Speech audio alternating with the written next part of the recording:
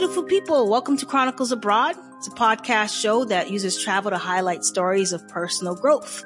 So each week we'll spotlight the stories of courageous world travelers, creative wanderers, and digital nomads who share their incredible experiences of the world through their eyes. If you like traveling, this is what you need. So tune in Wednesday every single week for inspiration, how you can live free. Nubia and Francis, Chronicles Abroad.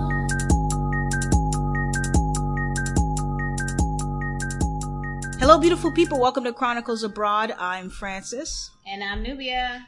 And we're here with Abby Lutas. Abby, say hello. Hi Francis. Hi Nubia. Hey, Abby. Thank you so much for being on the show. Yeah, it's great to be here with you guys. We're very excited, and we can't wait to dive into your travel journeys and your random trip to India that you just came back from last night. So, Abby, tell us how you started in the whole travel and how you fell in love with travel. Yeah, well, I guess from a very, very early age, my parents were very interested in travel. They always took us on holidays, as we call it here in Australia. I know other places of the world call it vacation, but we call it holidays. So my parents just loved going somewhere at least once a year for 2 weeks. So we were very, very lucky.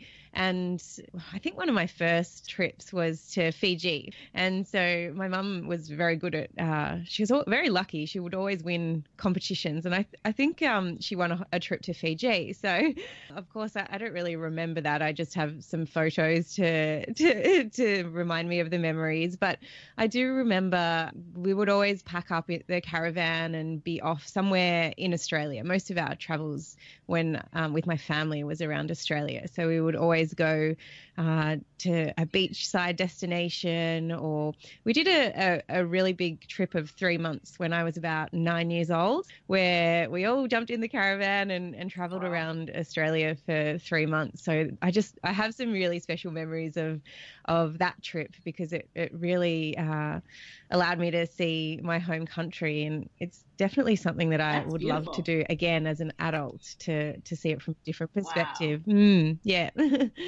So I think that's really where my interest and love of travel came from, was because my parents were so passionate about taking us away on holidays when we were younger. That's one of those things that, if as a parent you have the opportunity to take your children just in and around the areas where you live. You don't have to always go global or international. So that's great that your parents explored your home country. Just throwing the kids in the car and saying, let's go, I think is great, because as a parent, sometimes we think we have to have X amount of money and X amount of time, when sometimes all you have to do is take them, around the corner or to another state or just another part of where you live and show them adventure. Yeah, there's a lot of adventure in your backyard if you turn around and look at it.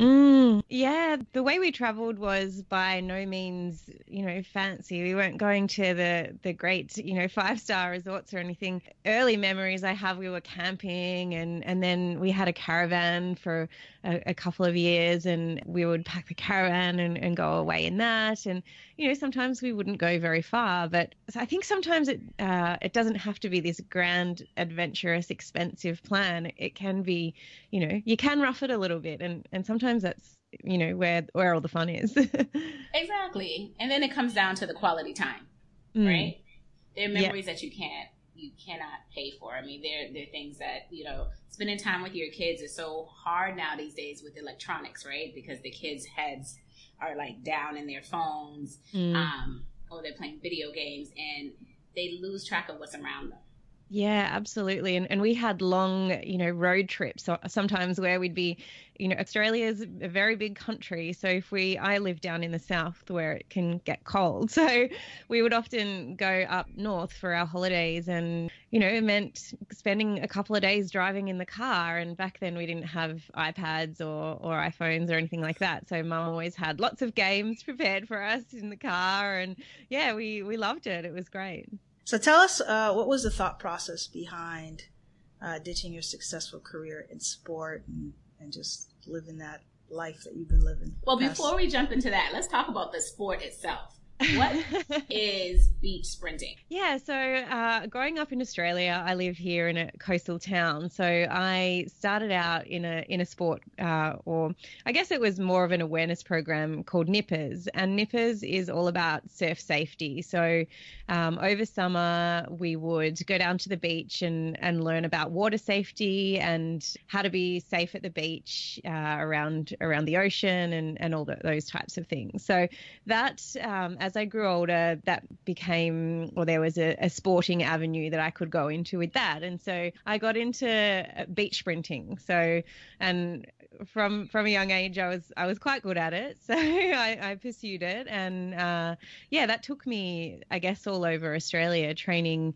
Basically, it's the same. It is what it sounds. It's a sprinting race on the beach. And so the beach sprint track would be maybe around 90 meters long, and most of the time they would try and put it in the soft sand when they could. So sometimes it would be on hard sand, but most of the time they would try and have it on the soft sand. So you can see that it's a bit of a difference to, say, running on the track or on the grass or something like that. So it's quite popular here in Australia, but because the sport we have so many beaches and so accessible. So, but not as popular in other countries. Right. So you did that, and that took you around the world. Yeah. So I was quite successful, as I mentioned, and I was representing state, and then I started representing in national teams. And so, it took me around the world. I went over to Germany. I went mainly around Australia and competed in that sport. And it was a lot of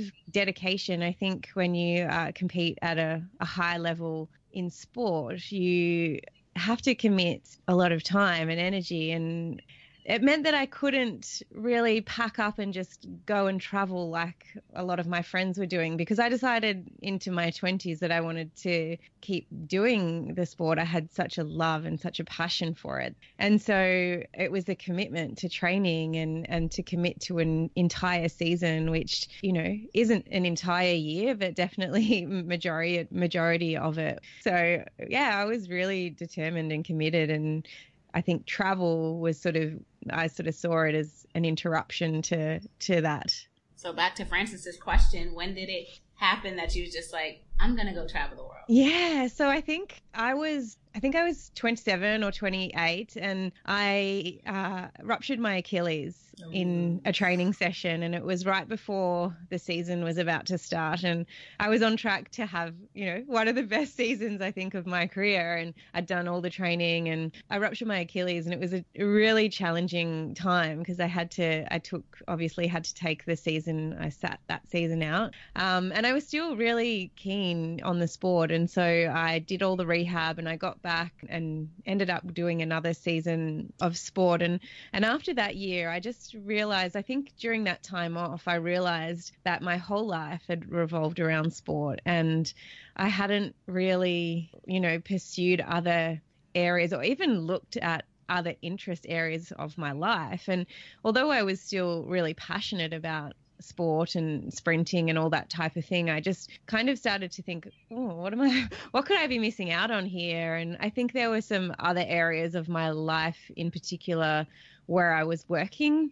I seemed to be getting off the course of what I really wanted to do. And I think a combination of all of those things, I just was starting to be, my heartstrings were being tugged at to say, what are you doing here? This is, you need to go out and explore and see the world. And it finally came to the crunch, and I made the decision. I said, I'm packing up, I'm quitting my job, I'm packing up my house, and I bought a ticket to Buenos Aires, and away I went. So, And how long ago was that? What year did you do that? That was back in 2011. So, wow. A little while ago now, but it sort of doesn't seem like that long ago. Yeah. So I think I sort of had the idea that I would be traveling for 6 or 8 months, and then I would come home and work out the rest. But I think deep down my soul knew that I was probably going to be gone for much longer than that. And how long did you stay out on the road? So I ended up I was traveling around South America probably for a good 4 months. And then I kind of started to run out of money, and I was like, but I don't want to go home yet. It's not, I'm not ready for this. So I applied for a visa in Canada and I thought, I'll just go for the winter. My friend was up there and she was getting ready for a ski season or a snow season. And I thought this will be fun. I'll go up there for the winter. And when I got there, I just fell in love with the place. And I ended up staying in Canada for 3 years and doing some more. Yeah, doing some more travel from there. So it was incredible. I had a blast. And it's funny, not many people travel to Canada during the winter. That's when we like I'm not going to Canada because, I'm from the northeast of America, and Canada is freezing in the winter. Freezing. Yeah. And I think that might have been the appeal, to go and see what it's like in the snow. And I'd never really experienced anything like that. And I'd heard of these people, or my friends, I suppose, that go and do a season working in the snow and how much fun it was. And yeah, maybe that was the appeal, because we do have some snow here in Australia, but nothing like what is there. And so, yeah, that was the draw card, I think. And Canada's a beautiful landscape as well. It's huge.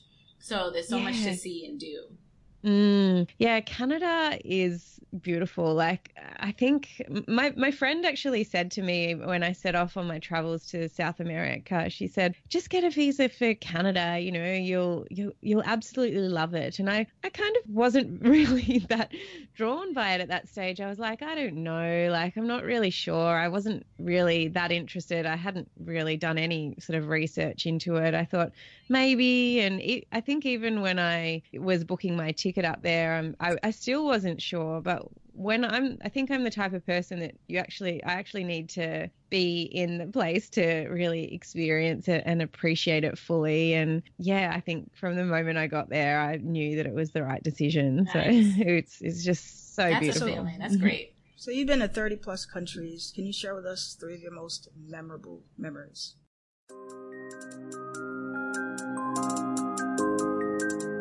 We're more than just travel. We provide tips, resources, and hacks for the curious traveler in you. So whether you're a lover of travel or just someone who is ready for a change, we have something for everyone. Yeah, okay. So I think my first share is probably when I was traveling down I suppose, back from Ushuaia in Argentina. And it's probably not really to do with the country, but more so with the experience, because it's a pretty, barren land down in Patagonia at the bottom. I guess they call it the end of the world. Beautiful. It is so beautiful. It is so beautiful.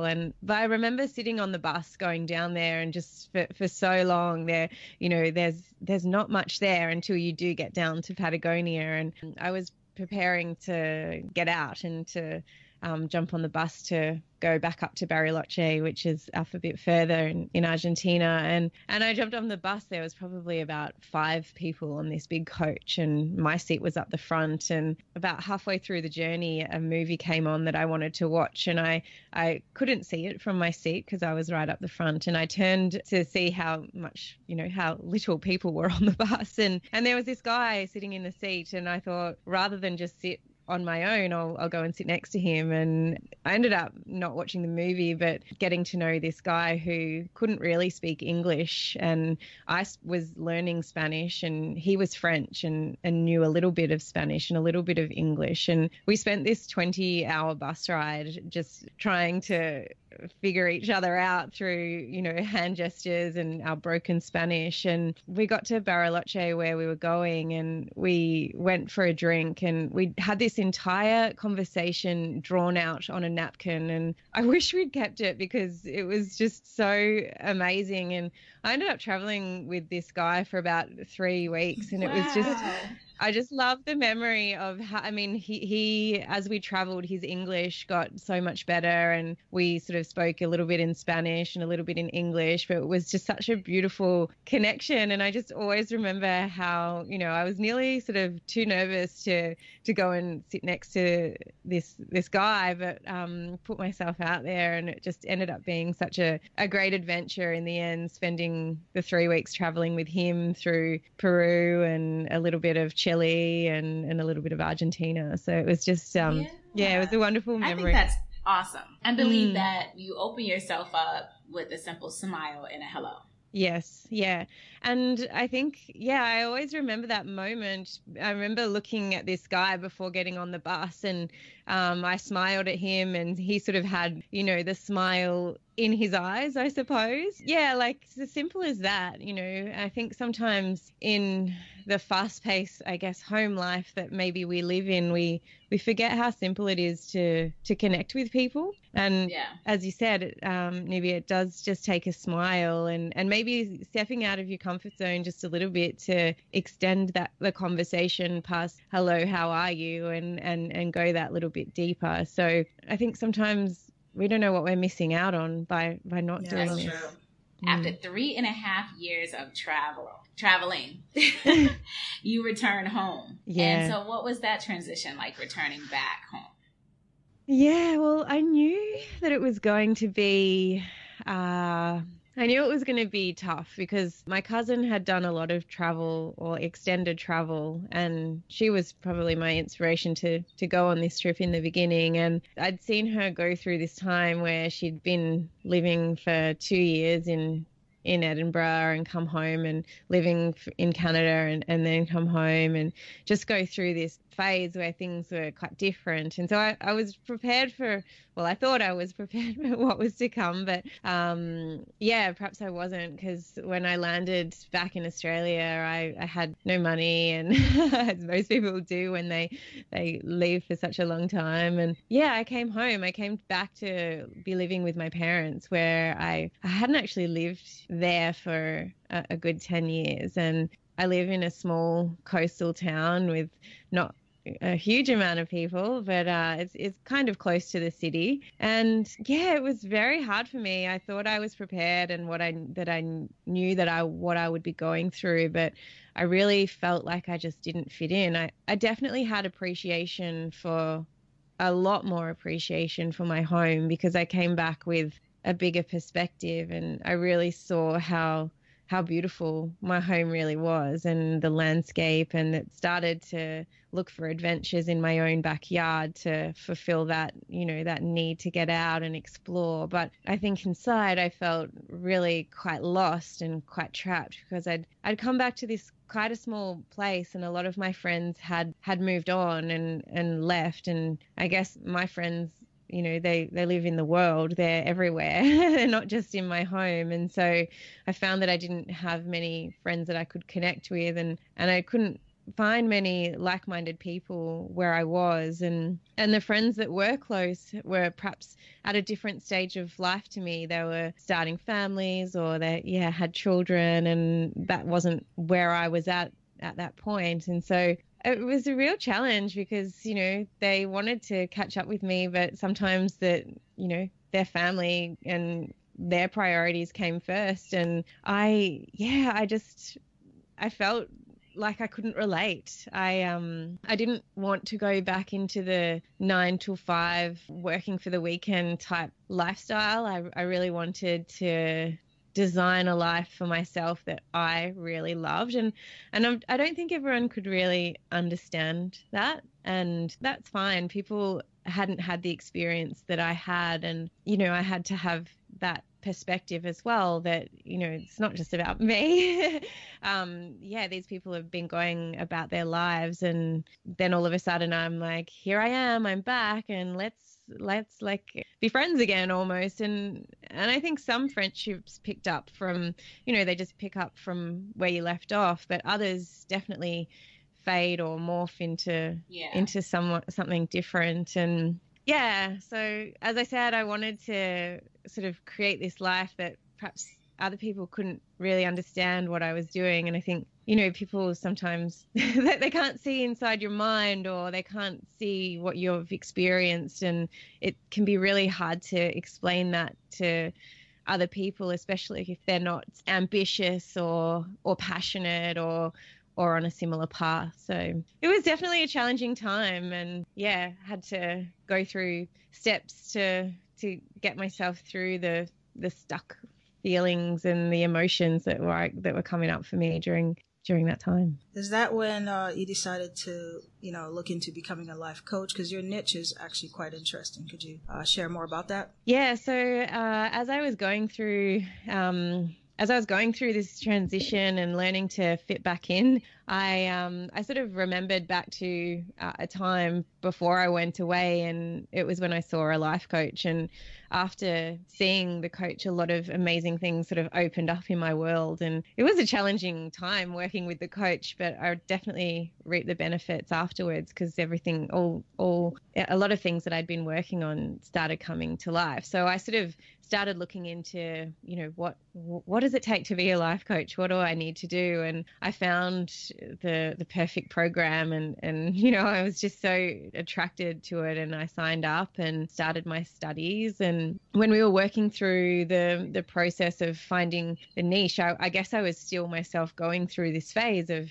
transitioning back into my home, and I sort of thought, well, this is great. I feel like so many people that I speak to who have traveled for an extended period of time or who have lived overseas tell me that they experience the same feeling of, it just takes them a while to fit back in. But it's not really, I didn't really see it as a big enough issue to potentially go and see a psychologist about it. I sort of thought, oh, this is just, something that's going to evolve, but I thought it could be a great niche for life coaching. And so that's how that niche blossomed. And so, yeah, now I work with people who are going through that transition themselves and coming home and finding it difficult to get back into the swing of things in their home country or their hometown. I think that's great, though. That's important, because reverse culture shock is real. Absolutely. And although there was all these conversations that I would have with people about it, I couldn't really find much support online, or not much. I mean, there's a little bit more now that's being done. And so, yeah, I guess I just wanted to bring those conversations into the light and show people that it is a real thing, and it's okay to be experiencing it. Yeah. So how's the coaching going? Yeah, it's going great. And I just, I love seeing the transitions that my clients make. And it's so positive to take people on this journey of feeling like they are stuck and lost into a place where they can find, their passion about something, whatever it is, whether it be in their career or a project that they're working on. I love to see that change in my clients. And yeah, I absolutely love it. It's great. That's awesome. So tell us a little bit about the Wanderlust Mind podcast. Yeah. Wanderlusters. Yeah. So I had the idea for the Wanderlusters Mind podcast probably about this time last year, and I thought, wouldn't it be a great way to get these stories out into the world in the form of a podcast by sharing the stories of others that have gone on these journeys, come home, experience the funk or, the feelings of feeling stuck or lost, but then moving through that and making something bigger of their lives. So that was my idea for the show. And I started to talk to a few people about it. And one person said to me, you're going to start a podcast? It's going to take you 10 hours every episode. I don't know if it's worth it. There's show notes that you're going to have to do, X, Y, Z, all this stuff. It's going to, I don't know. And wait, so is this person does podcasting? They hadn't actually done a podcast themselves. But I respected what they had said, and I took it on, and perhaps a little bit too much, because I thought, I don't want to be spending 10 hours per episode on a podcast. But so I kind of shelved the idea for a while, and it wasn't until November when I was on a trip I was actually in Vietnam, and I was telling a guy who was on the trip with me about my idea for the show, and he just said to me, "That is such a great idea. Like, I know so many people that would benefit from listening to something like that. So many of my friends have been through that." And from there, I was really fueled. I just thought, right, I'm going to look back into this project. And instead of sort of looking at all the tasks and the planning, I just thought, if I just schedule some interviews with some people, if I set the date and I get those appointments in the diary, then I have to figure out how to do the podcast. So that's what I did. I emailed a bunch of people who I thought would be suitable for the show, and I put, I set an appointment, I set a date with them, and then from there it was like, okay, now I have to figure out everything else. How are we going to do the recording? I'm going to need a mic. How's it going to all flow out? And so I think having that deadline really helped me to get that podcast up and running.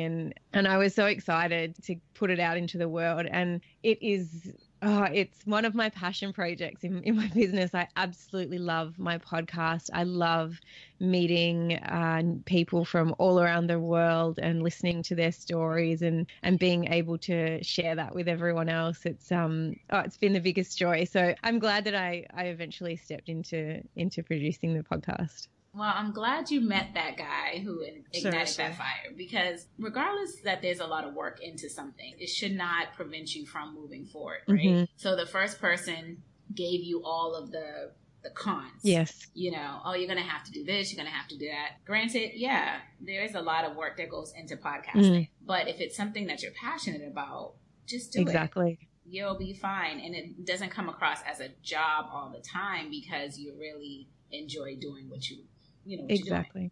We totally understand, and it's amazing how many people we get to meet, like yourself, on another side of the world, just really get to know people's stories, and you develop relationships from there, and hopefully friendships. So kudos, and I'm glad you went for it. Yeah, it goes back to really not listening to people's fears, because a lot of that can be projected onto you, and you see how you shelved it and tabled it, and sometimes you just got to listen to everything with a grain of salt and really understand, well, where is this coming from that person? Yeah.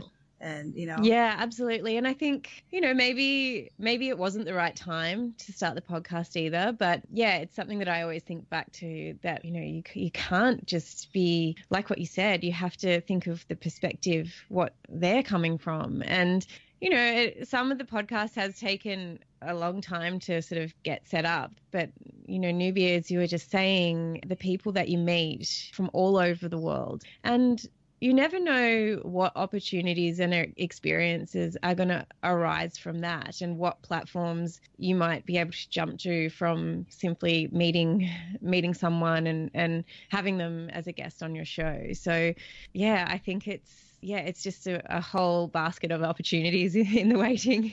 True. So what is some of the things that at least just one thing that you've learned from some of your guests, or something that just keeps coming up over and over again?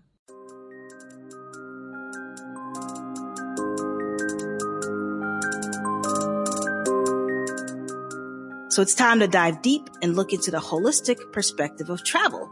We believe traveling is an investment in you. So our mission is to inspire you to book that flight, check that item off your bucket list, and go on that adventure. And our hope is to ignite connections all over the world.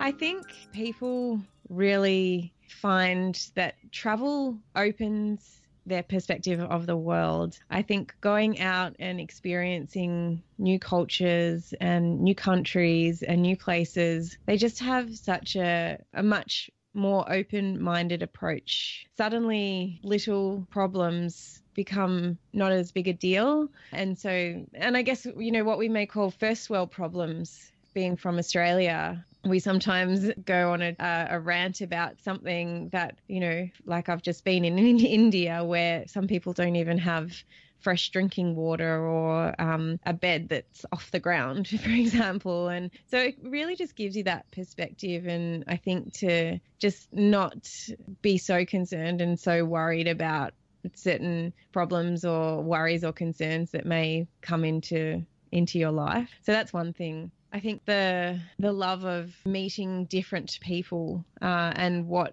people from all over the world and the different lessons that you can learn from other people, which I suppose ties into my first learning. It's all about that perception, and when you meet different people and you're open to listening and seeing their way of life, you sometimes realize that, you know, perhaps some of the things that they're doing or the ways that they approach things are ways that you might want to adopt in your life. And so you take that on. And I think another one would be that stepping out of your comfort zone and doing something like travel or going to a place. A lot of the travel that I did in South America was on my own. I certainly left on my own, and that was well outside my comfort zone. I really didn't know what I was doing, or I didn't know what I was in for. But it allowed me to grow and evolve. And, you know, if that's what you're after, I mean, I think that's really one of the keys to life, is to just continue to grow and evolve and work on yourself and how can you be a better person in the world. And travel really allows you to do that, because, you know, nothing goes to plan. No. Nothing will go to plan. And and, you know, you might find yourself in a country where you can't speak the language and the bus is cancelled or it doesn't show up, and you've got to figure it out on your own. Yeah, and definitely get your patience tested. I was like, wait, are you in Thailand? I was like, wait a minute. Learn to slow down the pace in the process a lot. Yeah. So I think, it really allows you to step out of your comfort zone, but realize that even though that can be challenging, that sometimes that's where the exciting part is, and that's where the juice of life is. And so I think that's probably the common learnings that people talk about. Okay. That's sort of what we experience as well when we interview our guests. Yeah. So what's next for Abby? What's next for you? Oh, well, I'm diving into the podcast still. I've got, I'm doing a round of interviews coming up, and I'm loving the podcast. I'm on the move in a week or so. I'm heading up to the snow here in Australia, which is definitely not like Canada, but I'm going to definitely go up and spend the winter up there. And I'm continuing to dive into my business and my blogs and my podcast and share this message with the people who need it. I am off to Costa Rica at the end of the year, so that's probably the next big trip for me. So I'm very excited to be going back to Central America. I have already been to Costa Rica and absolutely loved it. So that's next for me.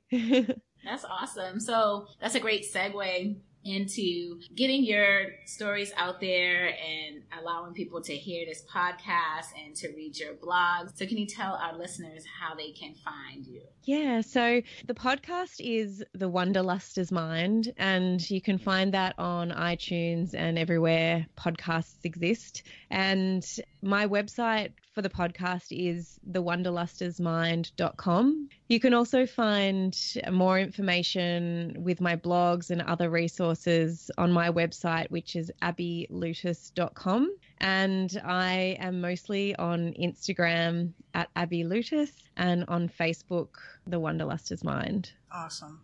Abby, thank you so much. Thank you, Abby, for joining us. Really appreciate it. Yeah, thank you so much for having me. It's been really great to talk to you guys and share this message. I really appreciate you guys having me on the show. So thank you. Oh, definitely. And great podcast, by the way. Keep doing what you're doing. Thank you. It is a very important conversation to have when people are abroad for a certain amount of time and then return home. Like I said, reverse culture shock is real. So thank you for bringing that to light. Absolutely. Yeah, thank you. Thank you so much for having me. Thank you for tuning in to Chronicles Abroad. Please support us by sharing this podcast through your social media platforms. Head over to iTunes to subscribe, rate, and leave a review. Follow us on Instagram and hit that like button at Chronicles_Abroad. Find us online at our website, chroniclesabroad.com, for tips, resources, and ways we can collaborate. So don't forget to join us next week for another episode. Until then, beautiful people, thanks for listening.